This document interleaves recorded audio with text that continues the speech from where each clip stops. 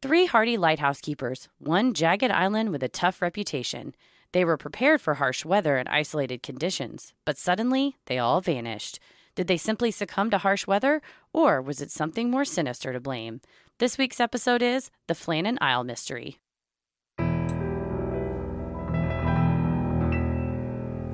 A bump in the night, your heart fills with dread.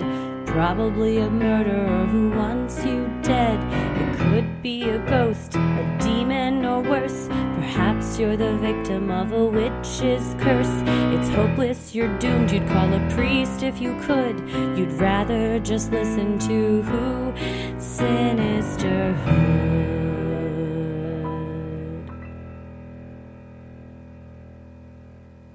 I'm gonna kill you. I was working on the outline earlier, and all of a sudden Ella comes in and goes, "Mommy, do you want to come watch this show with me? It's about a water monster." Uh-oh. And I go, "Oh, really?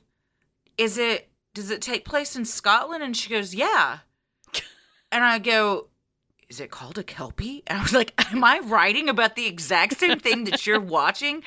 It's some movie, Emily, not Blunt, the other one, the British one, I can't think. She's in it, but they're all in Scotland. This thing catches from an egg. It's very cute. It looks like Littlefoot. They keep it in a bathtub.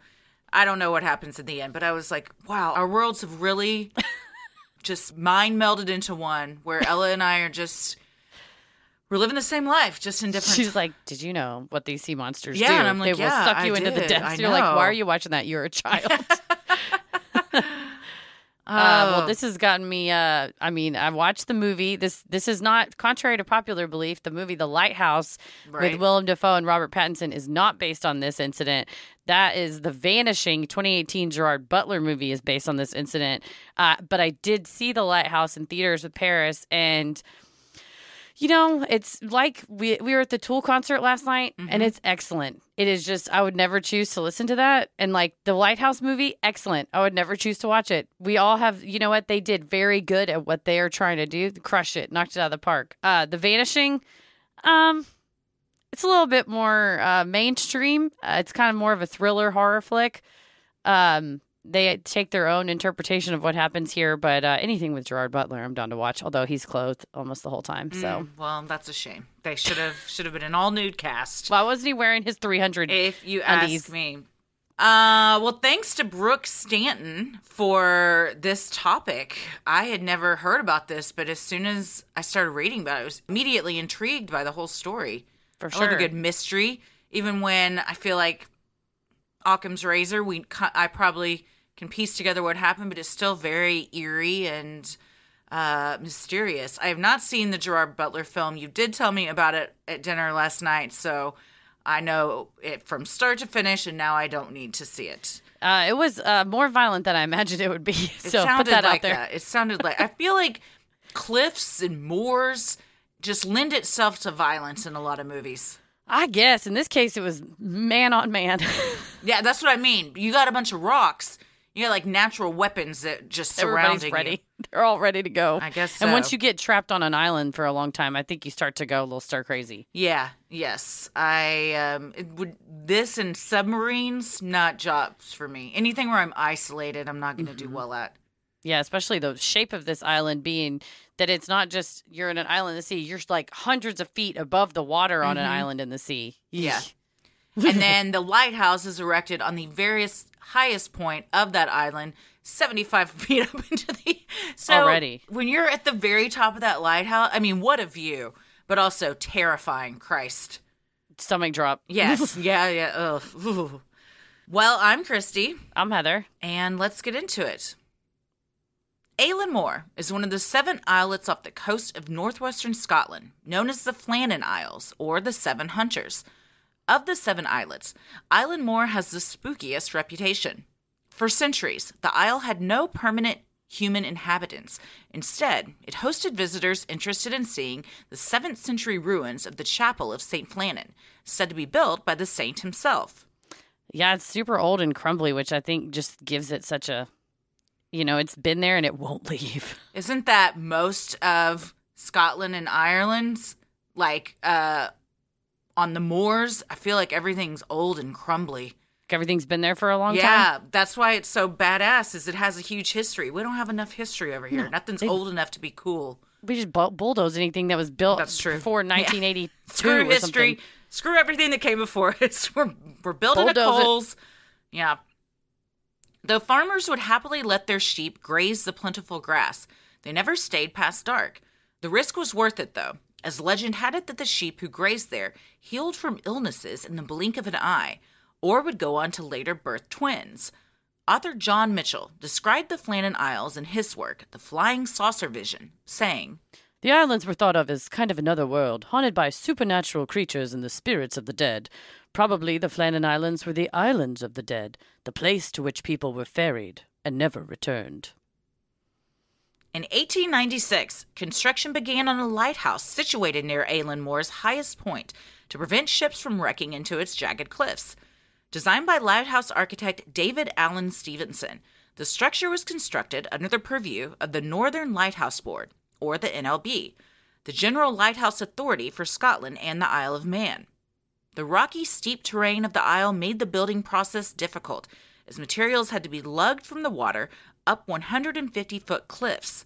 In 1899, the lighthouse was finally completed, 2 years behind schedule, and stood 75 feet tall on the northeastern side of the isle. Yeah, they built up little staircases, and then they also had kind of a crane system so they could pull stuff up. But still, it's windy as shit out there. That's not a job for the weak. No. To get that shit up there. And the lighthouse was built out of stone because of the high winds and just the seas crashing into it. And I don't know. I think it would be cool for a day. This is one of those jobs that, I'd like to do it for a day just to see what it's like. just crawl up in the lighthouse. To be in a lighthouse in the middle of a crazy storm going around you, if you were safe in the lighthouse, that's pretty epic. The if you were safe part, I think, is the most important part. I'm not going outside. I'm staying in that stone-built lighthouse. Stay up there so you can, shake the balls out of the side. That's how you tell people you're in trouble. I saw on YouTube That's how Tommy tells people he's in trouble. Just shake him out. Shakes his balls out the side of his pants. It's like, sir, this is a residential street. On YouTube, there's people that you can, I don't know if it's their boat or you can take a tour out there on a tour boat and just kind of drive up around the sides of it. And it's from the little boat on the ground. I mean, 150 feet is tall. Listening to, I was reading about it and I'm like, I don't know, that seems pretty, it's humongous. It's nuts. And you ride your boat right up to it and think, man, you have to go to the landing and then sit there and walk up these man-made steps all the way up there. Once you get up there, you better be staying for 6 weeks because it's hard to get to. Yeah, I'm not coming. I'm making it worth my while. It hurts me to walk up one flight of stairs. They'd have to get a crane. Somebody better be chasing me. They gotta get a rope system, pull me up. With 4 keepers total, the lighthouse shifts were divided into 6-week stretches, with at least one keeper rotating off for 2 weeks at a time. There were 4 hand-picked keepers assigned to Eilean Moor. The newest team member was second assistant keeper Thomas Marshall, who was just 28 years old. He worked alongside principal keeper James Ducat, a 43-year-old married father of 4, who had been keeping lighthouses for 2 decades. The married 40-year-old Donald MacArthur was only a part-time keeper and handpicked up a shift for a fellow keeper who was on extended sick leave. MacArthur was described as tough, an old soldier who knew his way around the sea. The 4th keeper was Joseph Moore. Telling you, don't pick up shifts for people. It never goes well. I've said it before and I'll say it again. If you are not scheduled to be at work, just stay home. The universe doesn't want you at work. It doesn't want you to go to work. You got to stay home. Yeah, that's it's what we always say in a lot of these sliding door situations. If only MacArthur had said, I don't think so, I'm good. Yeah. The 3 on duty were all experienced and had been recommended specifically for the job by NLB Superintendent Robert Muirhead. He needed highly qualified men for the high-stakes role on the island, working with the newly built lighthouse. Remote and desolate, the island was host to bouts of bad weather, exposure to the strong northwest Atlantic gale winds, and harbored an otherworldly reputation. According to his daughter, Anna, Ducat was hesitant to accept the post. He said it was too dangerous and that he had a wife and 4 children dependent on him. Ducat was right. The time on the island would prove to be dangerous. Well, you think you're only going away for 6 weeks. That's still a real long time. Yeah. But yeah, I mean, it's not too long. There's a light at the end of the tunnel.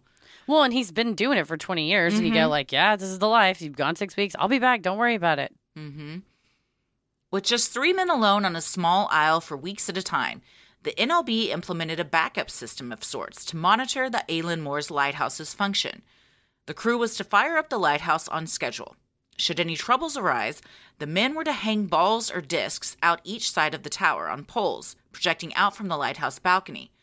According to a report by Superintendent Muirhead, on December 7th, 1900, James Ducat asked if the NLB would be willing to conduct a test in order to see how long it would take for the watchers at Galen Head, just 18 miles away, to notice something amiss with the lighthouse. Muirhead refused his subordinate's request. Sadly for James, a test wouldn't be necessary. Soon it would become readily apparent just how much could go wrong on the island without anyone noticing for weeks. Yeah, and I mean, they paid a guy on Galen Head to just watch and say, did it come on or not? And if it doesn't come on, tell somebody. That seems like an easy job. And I think paid him a couple pounds a year, which back in 1900 was a lot. But you know what? I'm a person who likes to be vindicated. And in this case, James gets vindicated because they fucking should have tested. Too bad he wasn't around to really reap the rewards of that feeling of vindication. I was so right. I was right. I wonder why he refused it. Again, it's another sliding door moment. Mm-hmm. If they had done it, perhaps, I don't know if it would have necessarily changed anything. But why didn't they do it is my question. I wonder if it's just bureaucracy, cost. They're like, we don't want to have to sail over there, talk to the guy, tell him he telegraphs us back. I mean, they did have telegrams back then, so they probably could have just sent for him to do it. But I don't know if it's just that idea of, I think Superintendent Muirhead, he's dead now. But lesson learned, man. If you listen to the guy with 20 years of experience jacking around on scary lighthouses, he probably knows what he's talking about. And even if he doesn't, placate them. That's a scary job that they're doing. So, and make sure all your ducks are in a row. True, because and otherwise it's like, how long do you think it would last out here before anyone came looking for us? It's like probably the next shift, which is too long. But then it's too late. Be prepared. Run some drills. I like to be prepared for all. Don't just have a plan. You got to have executed the plan to see if it's going to work in the event that you need it. Also, you got to make sure when you're dangling those balls out the window that they're big enough for people to see. True. Yeah, because to me, I'm thinking about, what was that? Early on, we did that episode about the big silver ball somebody found in their yard. Oh, that's mystery sphere. That's what I'm imagining. It's just a bunch of those on swinging long poles. Yeah, that are just like almost like this crazed wind chime. This wind chime 150 feet up. Which one of those like at the therapist's office where the balls hit on either end. I always wondered what the point of those were. I liked them, but I don't know what they're for. It's just hypnosis, I think. It's to trick you into telling them your secrets. Oh, maybe. Oh, so just, is it calming? Maybe I think it's so. Calming. And maybe like distracting. Maybe like one of those little Zen gardens you can put on your desk and just comb through the sand. I think if you're going to have a bunch of metal things and balls and discs hanging out of a lighthouse, you got to run a drill on that. You want to make sure that you can swing the balls where they need to go when, and that the other people on the other side can receive the ball message. Yeah, I think it's also flawed in that if something were to happen and you couldn't hang your balls out, how is the other person supposed to know something's going on? So what the real test is, every night, if the lighthouse hasn't been lit, then Galen Head needs to be like, we got to get somebody over there because something's up. I can't see light. I can't see balls. Send in the authorities. The early December shift change happened without incident. Ducat, MacArthur, and Marshall remained on duty, while the fourth keeper, James Moore, left the island to enjoy his fortnight off back on the mainland. Log entries allegedly entered by Marshall during mid-December paint a stormy picture, both on the sea and amongst the men. December 12th, gale, north by northwest, sea lashed to fury. Stormbound, 9 p.m., never seen such a storm. Everything shipshape, Ducat irritable. 12 p.m., storm still raging, wind steady, stormbound. Cannot go out. Ship past sounding foghorn. Could see light of cabin. Ducat quiet. MacArthur, crying. December 13th, storm continued through the night. Wind shifted west by northwest. Ducat quiet. MacArthur, praying. 12 noon, grey daylight. Me, Ducat, and MacArthur prayed. December 15th, 1 p.m. Storm ended. Sea calm. God is over all. Well, it sounds like they're having a blast. It's just a happy sunshine time. They're like, Mitchell, what are you writing in the diary over there? Nothing. MacArthur crying. Yeah. He's putting his superiors on blast quite a bit. And why? If you're gonna make a note of that, make a note of why he was crying. Were you mean to him? Did you hurt his feelings? Insulted his overcoat. MacArthur crying. Told him that he could never beat me in an arm wrestling match. He did beat him. Damn. Yeah. Took him out. Yeah, I don't know. You should write all these things in an official logbook.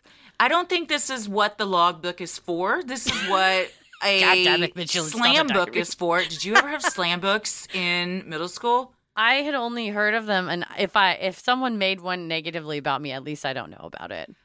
I remember that one went around in our middle school, and it got taken up by the principal, and we had to have like a assembly about the slam book. Was it just mean things about people? Like, would it say, like, Heather fell down in the gym and farted? Or would it be like, Heather's the dorkiest kid in school? Like, did you get, I think more like that. Okay, like superlatives. But I don't think I ever read it, but I heard rumors of it. But yeah, I think it was more just like, it would go around and people would just write shitty things about you in like a spiral notebook. That's so mean. Nothing is good about that at all. Marshall, MacArthur, whatever your name is. Mitchell. I thought you were saying that you're the person at your school. I was like, damn, you still remember? No, the girl that made it in my school was named Kristen. I still remember. Damn, Kristen. In third grade, my friends Ashley and Crystal and I made a newsletter called ACH Incorporated. And we made the newsletter. What did ACH stand for? Ashley, Crystal, Heather. Oh, got it. And I can't remember quite exactly what it all said, but I do remember there was a list that, and let me just say, no offense to Ashley and Crystal, but they were flat-chested. I was a chubby kid, and I had to wear a little training bra.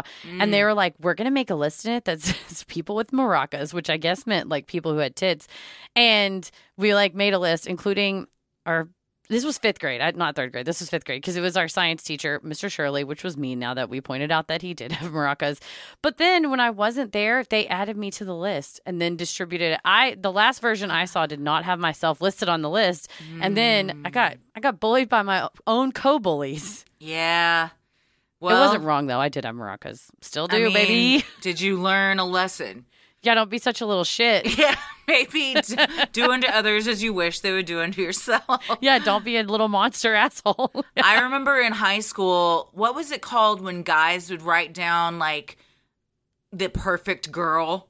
It'd be like, you take Susan's hair, and then you take Kristen's tits, and blah, blah, blah. It was called something. Frankensteining. Yeah, that should be what it was called. I don't remember. It was... They did that? Yeah. Yeah. Oh, no.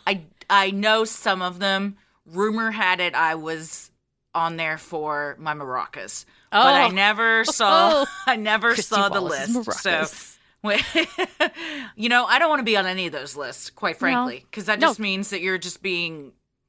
Which, it was a whole thing. I blossomed early. Freshman year was a hard time for me.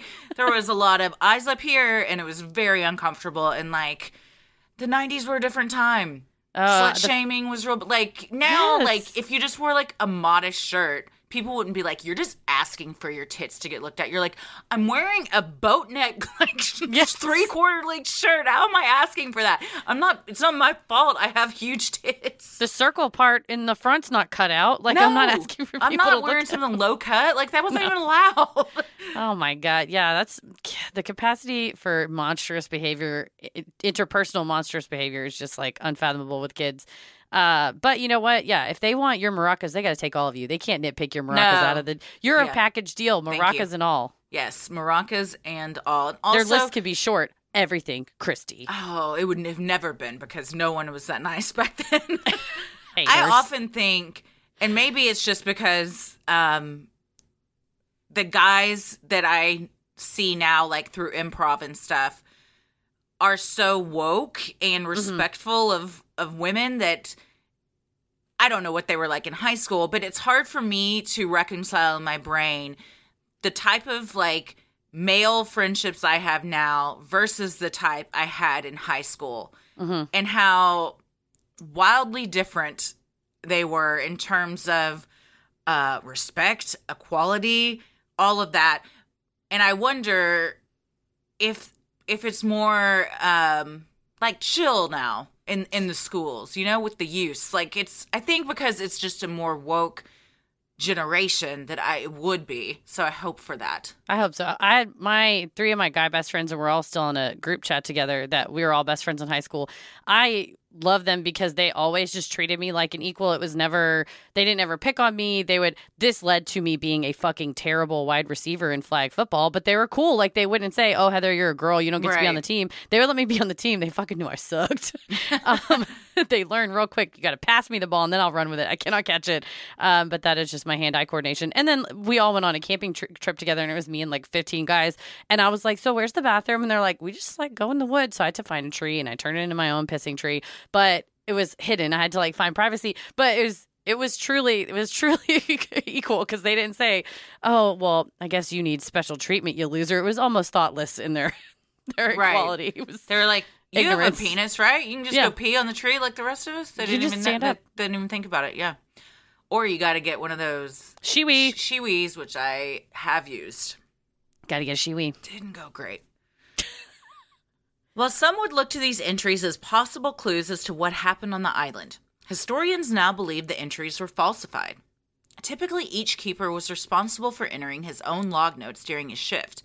It would have been highly unusual for Marshall to be the only one writing down the day's events.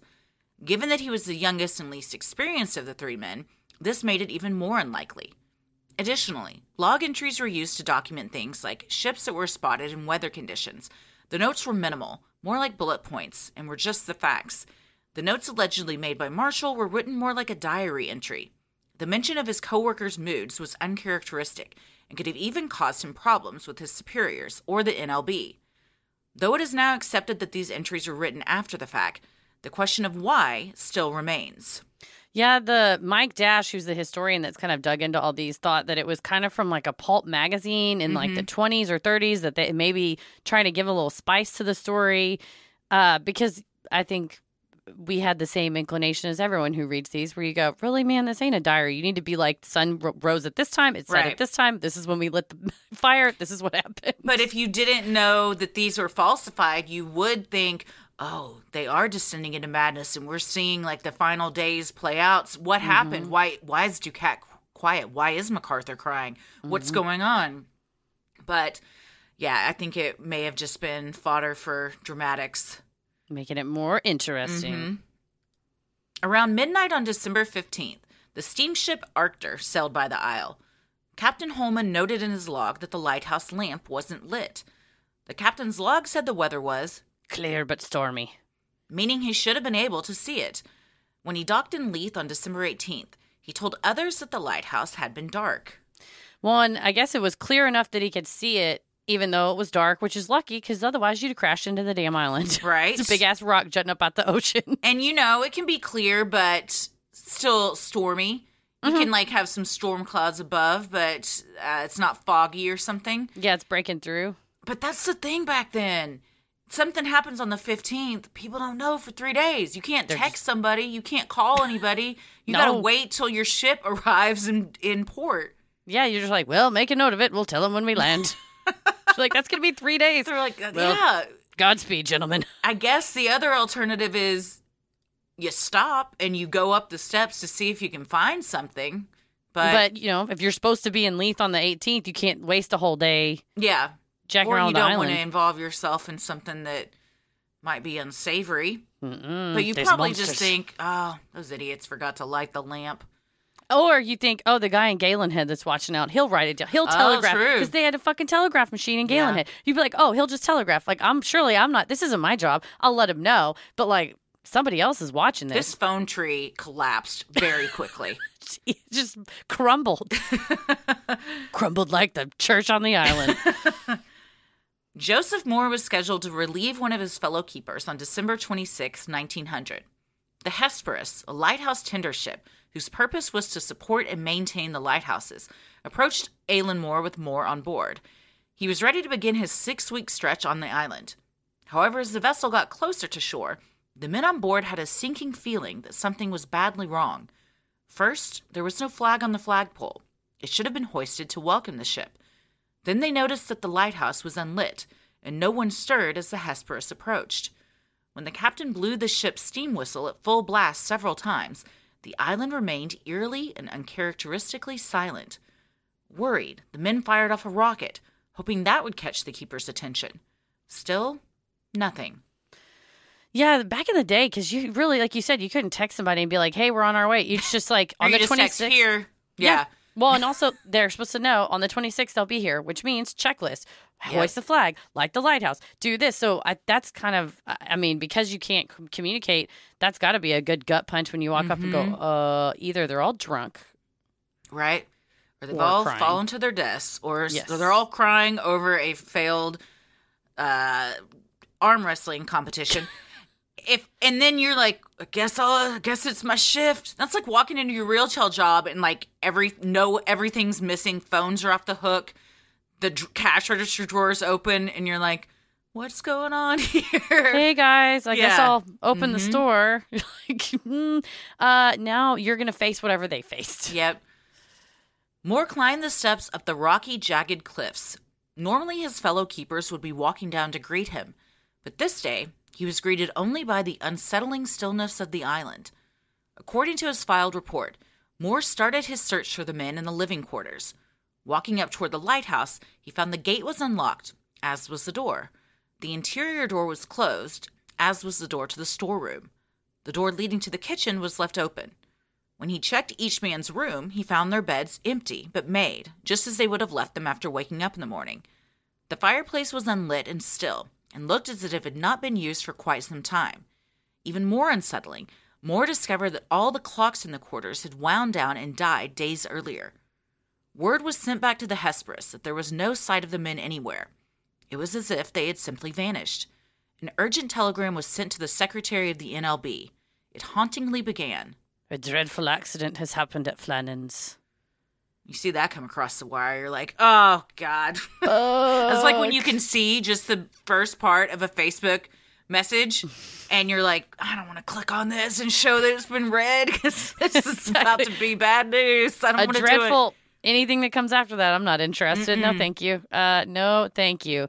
Yeah, it's looking at pictures of this place, it's freaky enough having a lighthouse up there and knowing there's a couple people up there, but it's so much worse that it's a vanished. It's not vanished, that it's an empty lighthouse and empty living quarters, and just it's like a museum of their lives. And it's like time stood still. Like whenever the clocks wound down and no one was there to wind them back up, that's when everything stopped, and you're just seeing. You're like looking into the past. It's frozen in time.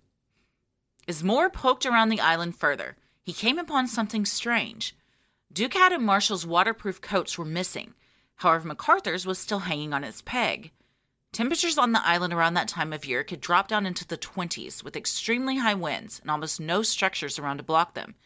Venturing out into that weather not properly dressed was unheard of. I mean, MacArthur was inside crying while the other two guys He had lost his arm wrestling competition.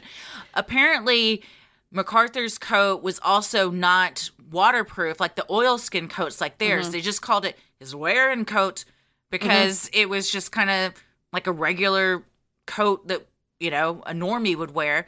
But I don't know if they don't supply those things or if you're responsible for bringing your own, but he didn't have them. So it was already dicey for him to go out in that type of weather with his coat on, but to have nothing, something's got to, like, you're in a huge hurry where you don't even have time to think about that. He's running out fully nude. Just arms sore. I mean, these men died, so it's not a joke, but 1,000 years ago. Did they die though? Or are they happy somewhere else? Who's to say? When Moore and crew members of the Hesperus explored the other parts of the island for any clue as to what may have happened, they discovered the west landing of the isle had been hit by a bad storm. Several iron railings from a tramway used to hoist things up the side of the cliff had been broken. A large stone boulder had fallen from above and had landed on the walkway. A box containing more ropes had been displaced and twisted from its tightly secured spot on the side of the cliff. Lastly, a life buoy, used in cases of emergency, was gone. The remaining ropes indicated that it had been ripped from its place by a force much stronger than man. Like a sea fairy. Like a giant kelpie. This has gotta... You're piecing things together now. You're like, oh, this doesn't look good. And they said the box of ropes was like wedged inside the side of the cliff in a really tight spot. So it wouldn't have just fallen out. A light gust isn't going to have that fall out. No, it's something wanted it to be out, whether it was a blue man or an earthquake or the ocean. When Superintendent Muirhead interviewed the man assigned to watch the lighthouse for signs of trouble, he learned Ducat's request for a test run would have been helpful. The watcher confessed that indeed, he only saw the tower lit one time between December 7th and the 26th. Rather than immediately report this anomaly to the NLB as was protocol, the watcher instead made note of it but said nothing. The definition of you had one job. Dude. And not just once. Was it not lit? It was only lit once in a 19-day period? Yeah. Even if you don't see balls, bud? You got to call it in. And nobody's reading your notes, obviously. No, he was supposed to telegram. Like, he had, again, we lived this back then. There was a lot of protocol. Like nowadays, we have so many ways to communicate with people. I think you could kind of improvise. But back then, it was pretty much really unless somebody is sitting at the damn telegram office, they don't know to expect. You're not going to, your message isn't going to get through. So, yeah, he had one single job. He was getting paid for it. This wasn't a volunteer position. And his job was to look at a thing and raise your hand if something was wrong. Yeah, I just wonder, why didn't you? After... Maybe the first time you're like, okay, that's probably just a quirk. The second time, maybe even then, but the third time on to 19, at no point was it like, maybe something's wrong over there. It's not my business what they're doing over on the lighthouse. You're like, but it is. They know what they're doing. He's an expert. Yes, if they want to cry and not like the lighthouse system. Maybe he's dead. Maybe he's fucking dead then. Carl, you're fired. Don't be mad at me. I didn't want to get in anyone's business. Well, that's your whole job is to get in somebody's business. He's like, don't shoot the messenger. You are the messenger, buddy. I didn't see the balls, so I didn't say anything. Yeah. Well, see, we should have run the test because maybe maybe they had the balls out and nobody saw the balls. Or you got to do a test, light with balls, light, no balls, no light, no balls, and you have to establish what each thing means. And then you also go, hey, if nothing at all happens, we all got fucking killed. Help. That would be the last thing on the list. Yeah. You got to have codes. Yeah. There's a list you have like, what is it? A cardinal? What is it called on a map? Oh, yeah. Uh-huh. What is it when it tells you what the symbols mean for stuff? Like, damn it. Like a legend? Maybe that's what I'm thinking Legend will say, like, this equals that. Like, this symbol means this. Yes. Like, this is a mountain. This triangle means mountain. Yeah, you need a legend for all your codes. And also, err on the side of, they might be dead. Yeah. Send someone out there. I think always err on that side. They are not at a 4-star resort where, like, things are great and people are taking care. This is a known dangerous job. Yeah. If something looks unusual, see something, say something. Honestly, that's his whole job. Also, this giant, I mean, the mountain, not the mountain, the island really is like less than a mile. It's like 0.7 square miles. It's the peak of an underwater mountain. Like, think about how treacherous that is. Also, it's near one of the windiest areas in the whole world. So, yeah, if you don't see movement, the assumption is some shit has happened. Yeah. If Tommy goes to work in an office and I don't hear from him for a couple hours, I do assume the worst because of anxiety, but most people wouldn't. But if his job was to be manning the top of a lighthouse in one of the most dangerous areas in the world, I would be like, you know what? I haven't heard from him in a minute. Something's probably happened. At least check in once a day. Yeah. And also, I hope the NLB took this man's pounds away. Like, you don't deserve, you didn't earn it. You didn't do the work. No. Piecing together information from the logbooks, the way in which the living quarters were found, and reports from passing ships, it was determined the keepers had gone missing on December 20th. This date was later changed to December 15th. Specifically, it is believed whatever tragedy occurred happened between 9 a.m. and 4 p.m. on December 15th. Eerie, man, because like they said, the lighthouse didn't get lit it was only one time between the 7th and the 26th.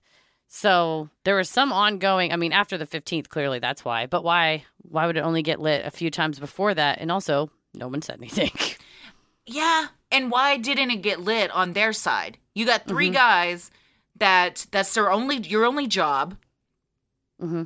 I think the keeper or the person watching, I don't think he was watching at all. No, I don't think he had good notes. I don't think he knows how many times that thing was lit. No. It could have been lit a lot of times, and maybe he just wasn't showing up, and he's like, I don't know, like one time is when it was lit. They're like, we really need you to answer with some authority, and he's yeah. You should have said it was lit every time. If you're gonna falsify these reports, like, don't implicate yourself that you weren't doing your job.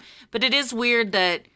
So if they went missing on the 15th, and they say 9 a.m. because the last documented that they can credibly say was their log entry was at 9 a.m. and then I think again at 1 p.m. maybe? I think that's right. So what was going on the 7th through the 15th? We couldn't light the lighthouse because all of our arms were tired from arm wrestling. What if we can't climb? The one time that the guy saw it lit was after the 15th.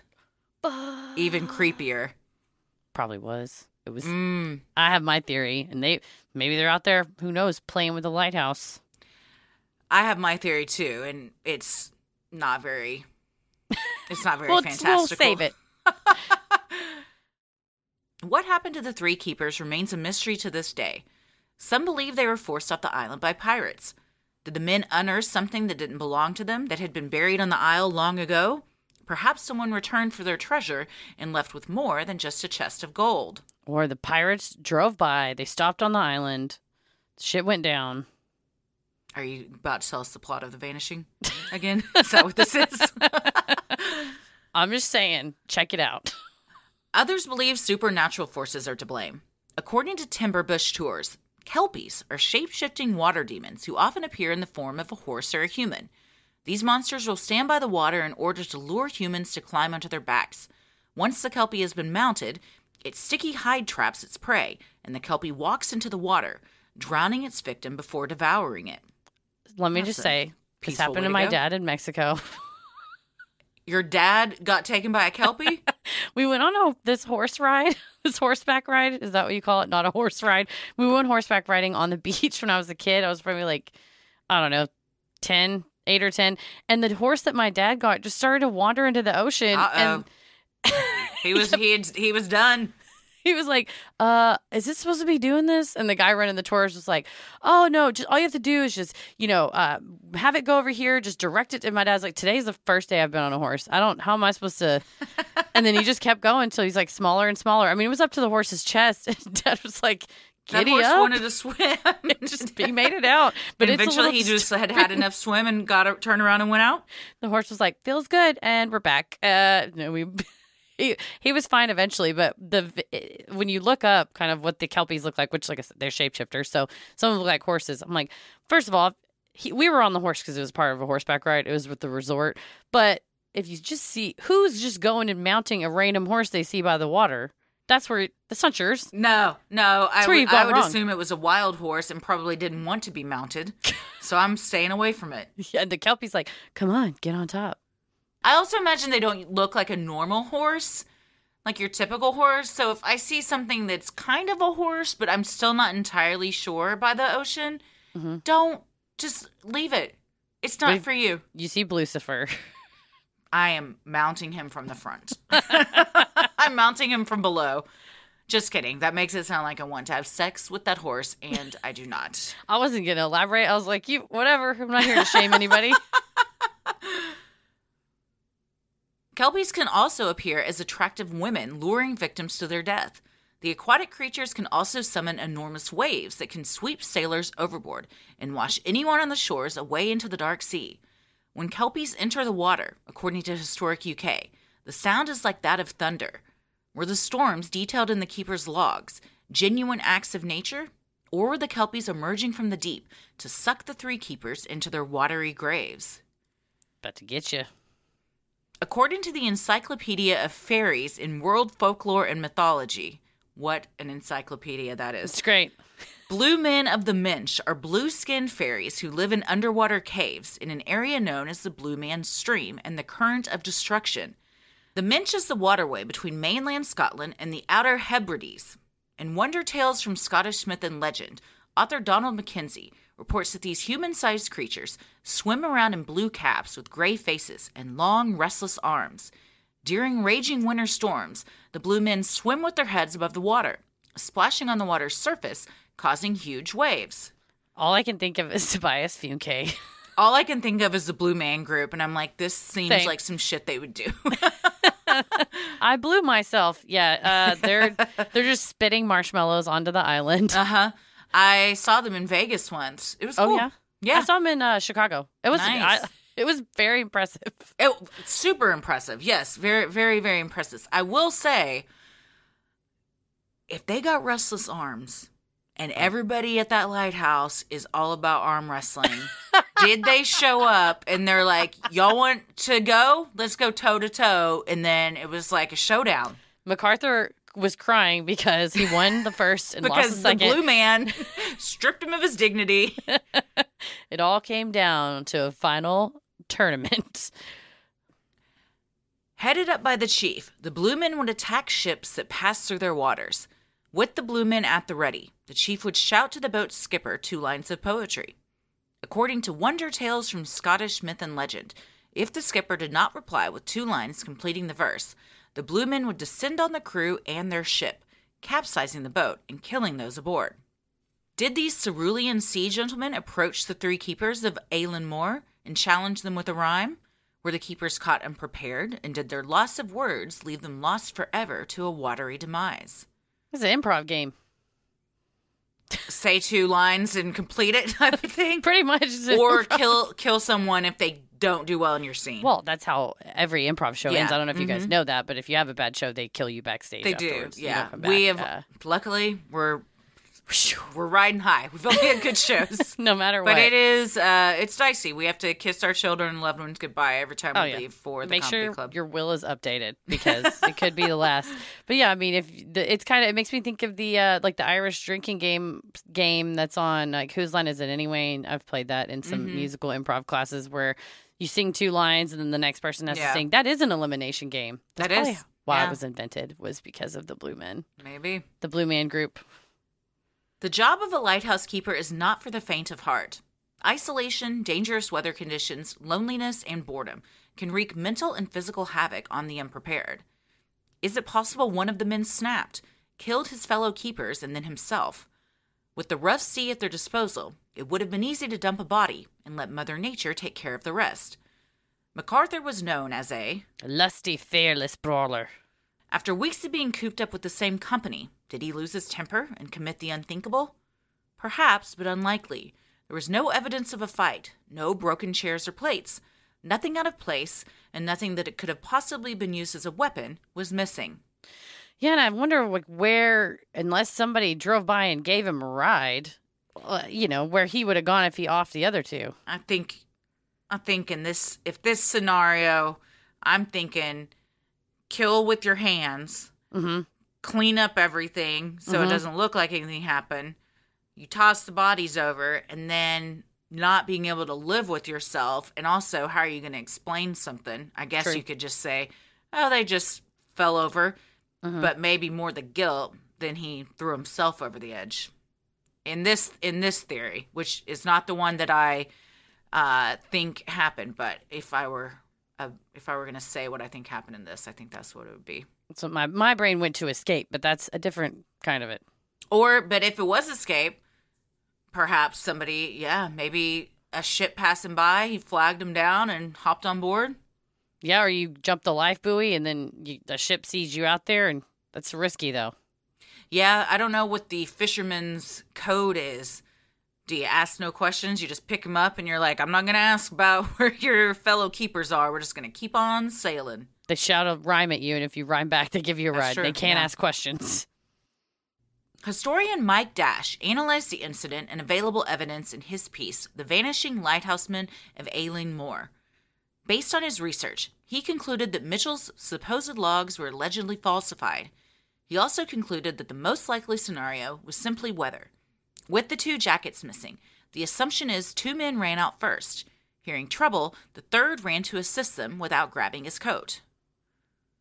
While some believe the men were tossed off the cliff by a strong wind, Superintendent Muirhead disagreed, writing in his report, I am of the opinion, notwithstanding its great force, that the more probable explanation is that they've been washed away, as had the wind caught them, it would, from its direction, have blown them up the island. That's a wind that picks a grown man up and just tosses them willy-nilly. I hadn't had a wind like that since Chicago, and I think this is probably a lot worse. But it like pushes you over. It'll push you to the side. And there's nothing to block you. You're on the top of a cliff. So it's just, there's no buildings or anything to like block that. The from where the wind would have blown, though, they're saying at some point the men could have thrown themselves down to the ground or would have landed before being tossed right over the edge. Yeah, I guess unless they were looking over the edge, feet on the cliff, and then the wind came. But I think from where they should have been, probably they would just got knocked to the ground. If not wind, then perhaps a giant wave. However, if the keepers were nearly 150 feet above sea level, how would a wave possibly catch them? Easily, according to Dash, who reviewed photographs taken by a later keeper in the 1950s. This keeper claimed, even the lamp house 300 feet up can be splashed with spray. And to prove it, he took a camera out and photographed waves as high as 200 feet above sea level. The North Atlantic gales cause extremely windy conditions. The nearby Butt of Lewis has been called the windiest place in the UK by the Guinness Book of World Records. Yeah, it is. And that was put in there specifically so Heather could just have said, yeah, it is. Yeah, it is. But I mean, it should be noted that it is an extremely windy part, and there's none windier than a Butt. That's true. That's so scary to be that high up. And you're getting sprayed with water from below. A wave can reach you that high up. Tsunamis and big-ass waves and ocean stuff, it gets me. And to think of, like, you're just up on this cliff and a fucking wave comes up and just washes you over. You just get sucked in by the ocean doesn't give a fuck. It doesn't care how tall you are or where, how high up. Everybody's equal in her eyes. Oh, she doesn't give a fuck who you are. No, it's coming to get you. But you're right. I think you think, like I said, from the video I saw people boating around it, you think that's so high up. The water down here could never go that high. But this guy that was on there in the 50s was like, I've seen some shit. Yeah. And then he's like, I'm putting in for a change of scenery. Like, get the fuck out, dude. You already know it's possible. Get out. Now you have the proof. There's certain places where people aren't meant to be, and this is one of them. This is one of them. Yeah. So, they do what they needed to do, but at the time, you didn't have the technology, so somebody had to physically light the lamp, and you were taking one for the team. It was a heroic position to be like, I'm going to risk life and limb to protect others. And if you watch the movie The Lighthouse, it was not an easy job. A lot of farting. Just a lot of farting. Well, the Butt of Lewis isn't the only windy place. Apparently, Willem Dafoe and Robert Pattinson. Pattinson, yeah. Harry Potter, right? No, he's that's Daniel Radcliffe. Oh, he's a Twilight guy. Yeah. There was so much farting in that movie. It was unreal. And also, you're like, why did you put this much farting in? It was so much farting. Into this black and white film. And he's like, why'd you spill your beans, boy? He says, why'd you spill your beans a lot? It's great. But I don't think it's a comedy, right? Because you're talking about it like it's a comedy. But I think it's like a really dramatic film. It was. The best part is that we went to go see it at the Angelica, which is kind of an artsy theater. And it was maybe like, this was way back because this was pre-pandemic. It was like right when it came out, and we saw it. There was maybe like 10 other people in the whole theater. I was the only one that was laughing. I can't believe you openly laughed at that movie. He farted so many times. It's hilarious. I don't think it's that's like You making out in Schindler's List equivalent. I would never, but I did laugh at the lighthouse. Well, many times. I have not seen it. I recommend it. It's weird. It's a journey. Tommy wants to watch it, so I'll watch it. Yeah, I like it's a good... like indie film, art house films, though. So and it's A24. Paris loves anything A24 puts out. So it's very well made. With enormous waves and unrelenting winds, what possessed the men to head out to the cliffs and seal their fate? They were extremely skilled, handpicked by the superintendent for the dangerous assignment. With decades of experience, were they merely acting on impulse, running out to secure the buoys, or were they called to the cliffs by something more sinister? So, years later, the Ducat's daughter also said the men had recently been fined for not securing some of the equipment to railings and things. And her theory was that the storm hit her dad and the other went out to, not because they were concerned about the equipment as much as they didn't want to get fined again. And then that's when shit went down. Bureaucracy takes another life. In 2018, a film adaptation of the events was released, written by Celan Jones and Joe Bone. The film, starring Gerard Butler, received generally favorable reviews and depicted the three lighthouse keepers' descents into madness as they encounter uninvited visitors on the island. Joe Bone knows how to write a movie. Let me Does just he? say. Yeah. I told you last night, I was actually physically nervous as I watched it. Those are good movies. There's a lot of tension of like, who knows what? Do they know? They set up scenes and it's like... And then somebody just rips ass and you lost it in the middle of it. That's the butt of Lewis. Was there any farting in this one? There was an offensive lack of flatulence in The Vanishing. That's my complaint. If you're going to make a movie about a lighthouse, fart. You got to fill it with farts, especially if it's a lighthouse near the butt of Lewis. That's true. Yeah. And they're eating like boiled potatoes and mutton. I feel like those are gassy foods. You know, it's Fart City. In the lighthouse with Willem Dafoe, they just eat beans constantly. So there's that. I mean, just out of the can? Just canned beans? Well, yeah, then you're going to be... Why'd you spill your beans? Farting constantly. From Hollywood to Scotland, theories abound as to what could have happened that fateful December day that caused three men to seemingly vanish into thin air. The lighthouse on Aileen Moor was automated in 1971, eliminating the need for full-time keepers. Those who worked on the island between the loss of the three keepers and the lighthouse's automation reported strange happenings.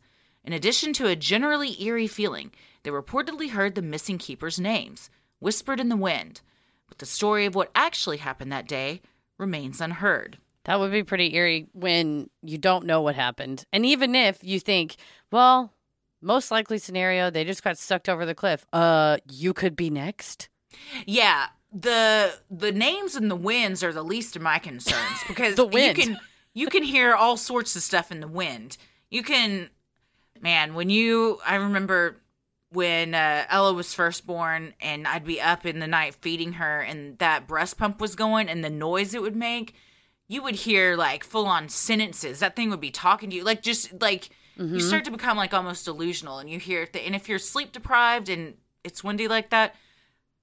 But like you said, the thing you need to be more concerned in is that the winds are super strong and high powered. They're going to take you out. They're going to the waves take could your be ass over the cliff 300 feet and suck you in. God. So what do we think? Well, clearly it was the Blue Men.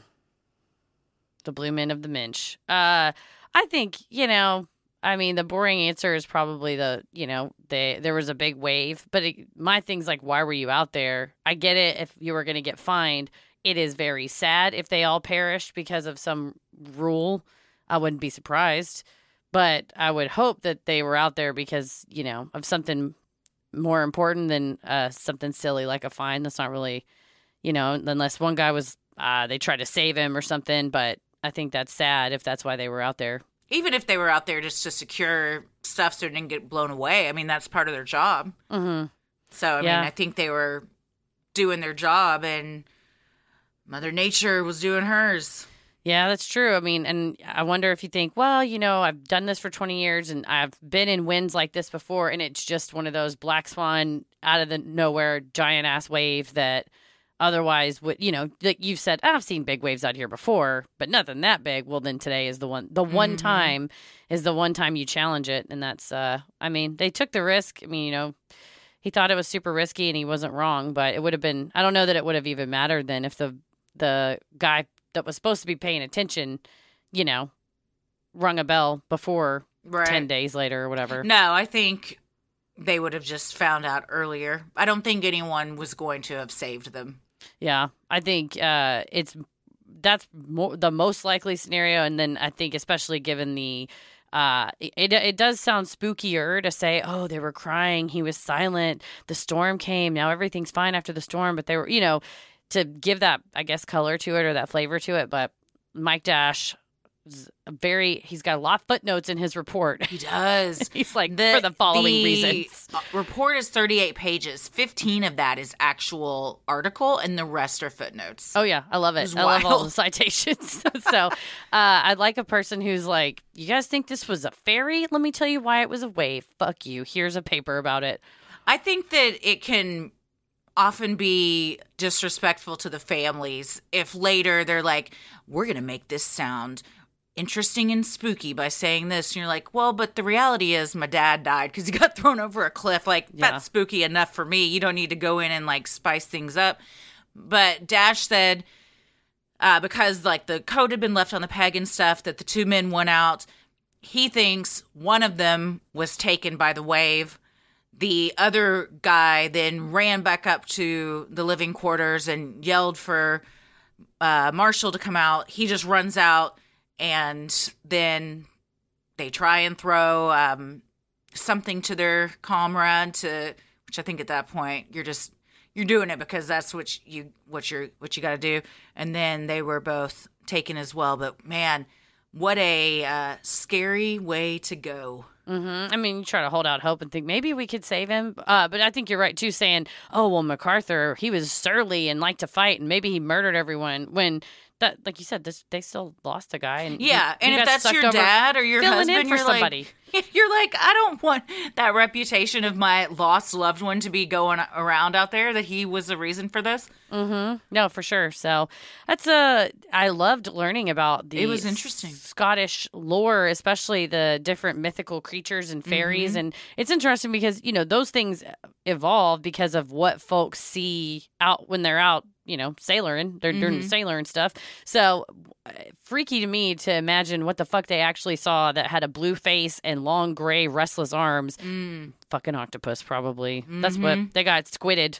Crazy dolphin. The cephalopod. Yeah, something took them out. So yeah, well, if you're from this area or you've ever been and you've got some pics, I would love to see some pics because Scotland, Ireland, those are my two big bucket list places right now. So I want to go. I want to go to the Isle of Man and take a little boat and see all of this and see what's going on. But for now, I'll just watch the lighthouse and keep track of how many farts are they recorded.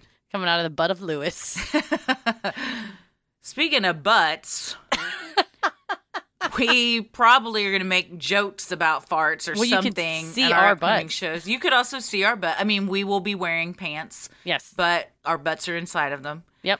But on February 25th, we have a doubleheader at Dallas Comedy Club. We got The Cult at 7:30, and then we got Hot Dish at 9. So make an evening of it. It'll be so much fun. In the Cult, we're also accompanied by Gerald, which is another really funny troupe. And then Hot Dish is going to be me and Christy, and then a whole mixed bag of performers from DCC. I think Tommy's in it.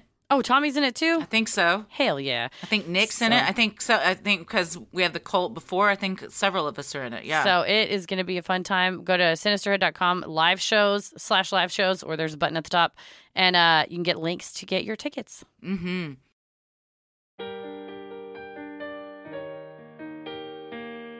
We love providing Sinisterhood to you at no cost, so if you like what you hear, consider supporting the show by donating to our Patreon. We're a small operation, creating the show for you by researching, writing, recording, and producing it ourselves. Any amount is sincerely appreciated and helps offset the cost of making and hosting the show. As a thank you, you'll also get some sweet perks like ad-free episodes, a Sinisterhood sticker, membership to our exclusive Patreon Facebook group for those enrolling the airwaves and getting into it tiers, special shout out on the show, monthly bonus mini-sode. This month we did an update on Havana Syndrome, and also patron exclusive video and audio content, including Am I the Asshole? We have relationship advice, Dear Sinister, Judge Christie, unpopular opinions, all kinds of segments. We also are doing Fridays in February, we're doing docuary, so we're going to watch a documentary each week. This week it's Hands on a Hard Body, and then Fridays at 12:30 Central we're going to go live on Crowdcast. Just have like a fun little discussion about what we watched, what we liked, didn't like. You can watch questions along with us, so there's no spoilers. Yes, but there will be spoilers in the discussion. You're coming into it knowing it could be spoiled for you. We're assuming that you've seen it. Yes. And then we're going to watch, and that'll just be a discussion. But on February 10th at 8 p.m. Central, we're doing our Valentine's Day version of our Hallmark After Dark. We did it in December and watched a Hallmark Christmas movie, had the movie on screen, so you watched it with us. We're going to do the same thing this time. So we will know what movie we're going to watch, but we will not have seen it. So we're just going to riff on the movie and just improvise. And we just had the best, most hilarious time last time. I still think about that movie. So if someone was so nice, someone said they listened to it as like a relaxation thing in the background, which I thought was very lovely. Yeah, I'm very excited for all these things in February. Oh, yeah. And I picked 4 documentaries that I think are universally well received. So I have never seen them, so I'm excited to see them and talk about them. And I like that you picked a smattering of subject matter. I tried to. It's all just true crime, so I appreciate that as well. You also now have the fun perk of access to our Discord server, where you can connect with other fans in real time and discuss the latest in true crime, share personal ghost stories, or just post adorable pictures of your pets. We hop on occasionally, and we also host monthly Q&As on Crowdcast, where you can ask us all your burning questions. For patrons not in the U.S., you now have the option to pay in pounds or euros, saving you the cost of the conversion fee. Annual memberships for all tiers are also now available. You should totally do it. It's the best option because when you select this tier, you are rewarded with a free month of membership.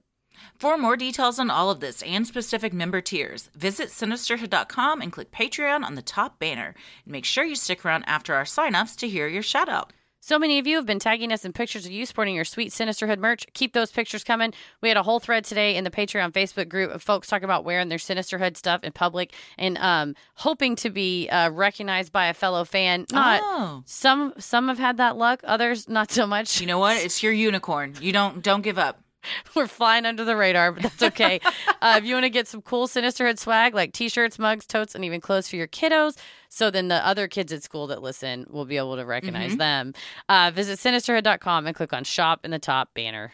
The best thing you can do to help us grow is like, review, and subscribe on Apple Podcasts, Spotify, or wherever you listen to your podcast. And please tell a friend who you think would like us to check us out. It means so much to us and really helps podcasts like us get more exposure. You can follow us on Instagram and Twitter at SinisterhoodPod and like us on Facebook at Sinisterhood. Christy, where are you on the computer? I am on Twitter at Christy or GTFO and on Instagram at Christy M. Wallace. Heather? I am on Twitter at MCK versus the World, and I share the dankest lighthouse memes on Instagram at Heather versus the World. As always, the devil rules the airwaves. Keep it creepy.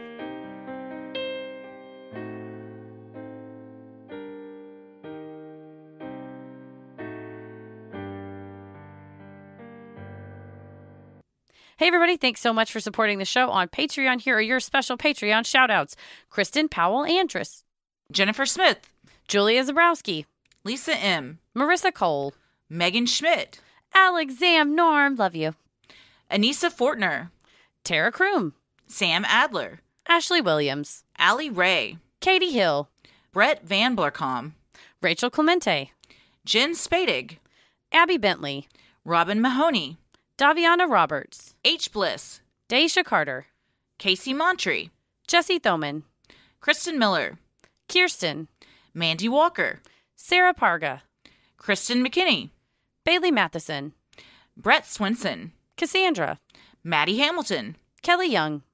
And Zombie Autobot. Thank you guys so much for supporting the show. We couldn't do this without you. We hope we got your names right. Stay safe, stay healthy, and keep it creepy. Sinister.